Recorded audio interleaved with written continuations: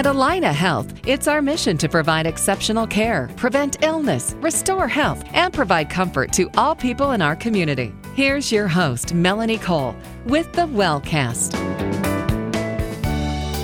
Fibromyalgia affects millions of Americans, predominantly women, and is often misunderstood by the medical community. In recent years, however, significant advances have occurred in our understanding of this condition. My guest today is Dr. Murray McAllister. He's a health psychologist and the clinical director of pain services for Courage Kenny Rehabilitation Institute. Welcome to the show, Dr. McAllister. First, tell us, what is fibromyalgia? Well, fibromyalgia is a chronic pain condition, that's characterized by a few key symptoms. Those symptoms are widespread pain all over, excessive fatigue, and what might be considered a sensitivity to touch or mild pressure. So what I mean by that is that people with fibromyalgia, as well as other chronic pain conditions, by the way, will often report that at some time during the course of their condition, they notice that things that are normally not painful have become painful. So the classic example for fibromyalgia is that, that hugs hurt. And so that, the pressure to the skin and the muscles that's involved in a hug, it shouldn't be painful, but it, in fact, has become painful. We call this allodynia or hyperalgesia. So people with fibromyalgia, they report pain all over, the sensitivity to touch and pressure, and excessive fatigue. Commonly, though, folks with fibromyalgia also report other symptoms, too. So they can report they have light and unrestful sleep, irritable bowel symptoms, poor concentration, short-term memory problems, anxiety, depression, and these kinds of things. Dr. McAllister, do we know what causes fibromyalgia? Well, that's a great question. In fact, we do. For many years, though, it was thought to be as an idiopathic condition. And idiopathic means that, we didn't know what causes it. But recently, and I would say the last, decade and a half, basic science has come to find that fibromyalgia is caused by a condition called central sensitization. And to explain what that means, I'll have to first talk just a little bit about how pain works in the body. So in our society, we oftentimes think that injury or illness is the most important thing when it comes to pain.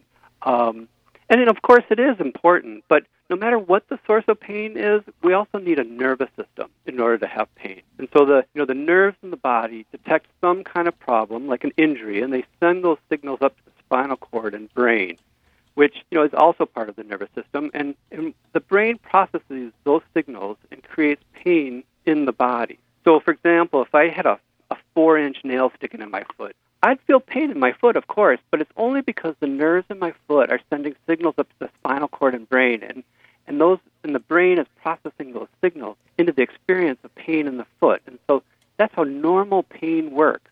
Now, in a normally functioning nervous system, it takes a certain amount of stimuli to cause pain. So, for example, it usually would take a slug in the arm to cause me pain in my arm, whereas, a gentle pat on my arm, isn't sufficiently, typically isn't a sufficient amount of force to cause pain. Now, if we got back to fibromyalgia here, what happens in fibromyalgia is that the nervous system becomes excessively reactive, so it takes less and less stimuli to cause pain. So the nerves in the body and the spinal cord and the brain, they come to communicate with each other in such a way that the whole system gets stuck in this heightened state of reactivity. It's like it's stuck in this hair trigger mode that any amount of stimulus can cause pain. Like, for example, just sitting in a chair. Now, that amount of stimuli that occurs in sitting in a chair or having a grandchild sit on my lap, it shouldn't be painful, but for folks with fibromyalgia, it is, because those nerves are sending up the signals to the brain, and the brain is processing it into pain. And so when the whole system gets stuck in this high state of reactivity, it's called central sensitization. And that's what we know now is the cause of fibromyalgia. That's fascinating and so well explained. How do you diagnose it? Well, it's basically based on the patient's self-report, self-reported symptoms.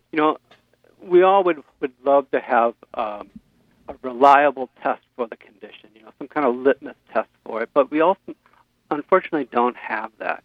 So what in the healthcare system, what we do is, what the provider does is essentially does a checklist of possible causes for this widespread pain all over. So they're going to rule out first like rheumatoid arthritis or lupus or other rheumatological conditions. They'll rule out orthopedic conditions like bone fractures or ligament tears or sprains and things like that. And they'll rule out cancer and making sure that somebody doesn't have cancer. But once all those tests come back negative, then basically the diagnosis is on the self-reported symptoms of the patient. And specifically, that would be, the widespread pain all over. And it has to be kind of pain below the waist and above the waist, on the right side and the left. Of course, the pain typically moves back and forth from day to day, but it has to be pain kind of on all four quadrants of the body at some time.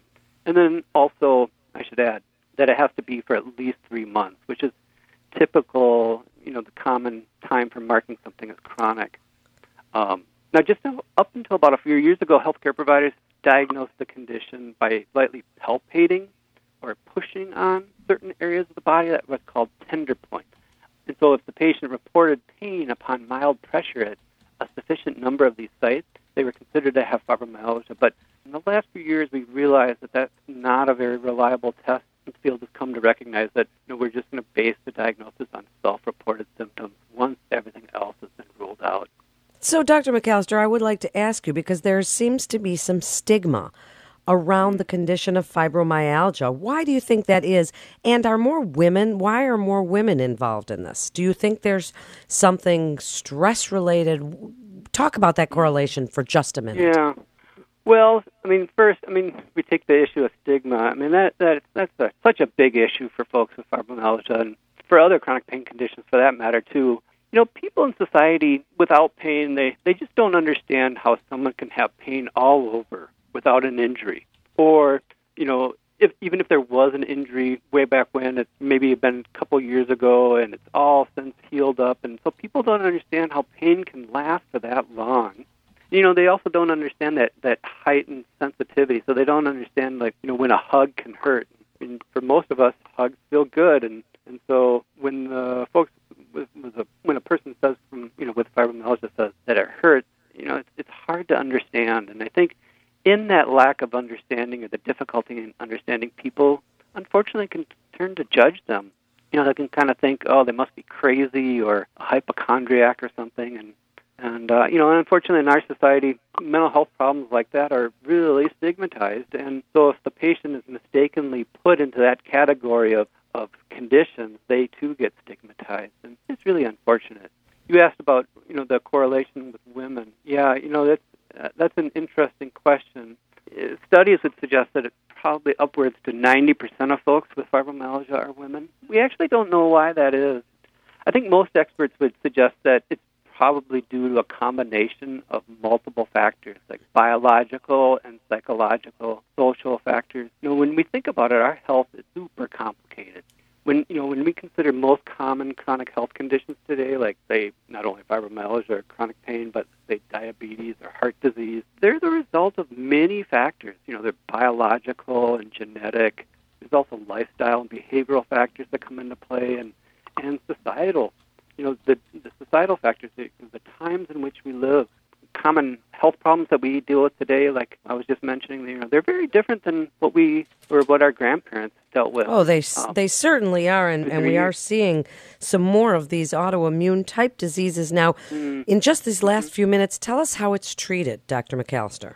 Well, yeah, that's a great question. So basic science and applied science has really found 4 categories of things that really work.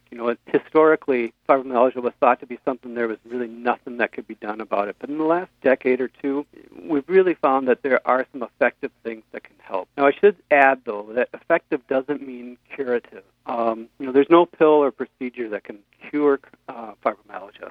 But it's so effective in this sense, means helping patients to get incrementally better, so they have less pain over time or more energy over time, more able to do those activities of life that they want to do. So what are those 4 categories? Their first would be some form of mild aerobic exercise. So, for example, like walking or pool therapies, exercise bike, when done on a regular basis over an extended period of time.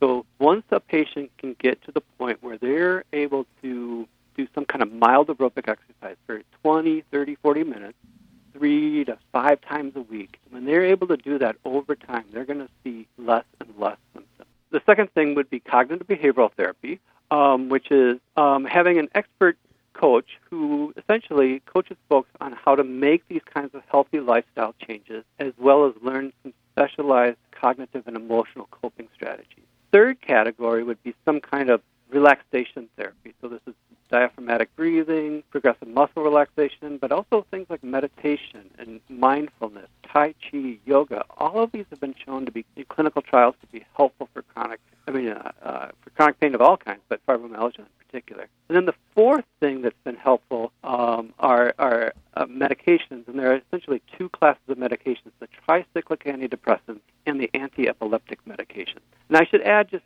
real quickly, because folks are oftentimes wondering, what medications I should take. And while they have been shown to be helpful in clinical trials, they're not the most helpful thing to do. The most helpful things are these mild aerobic exercises and relaxation exercises done on a regular basis, as well as CBT. Now, by all means, folks should maybe take a medication if it's helpful, but it's in the combination of all four strategies that's really been shown to be the most helpful over time.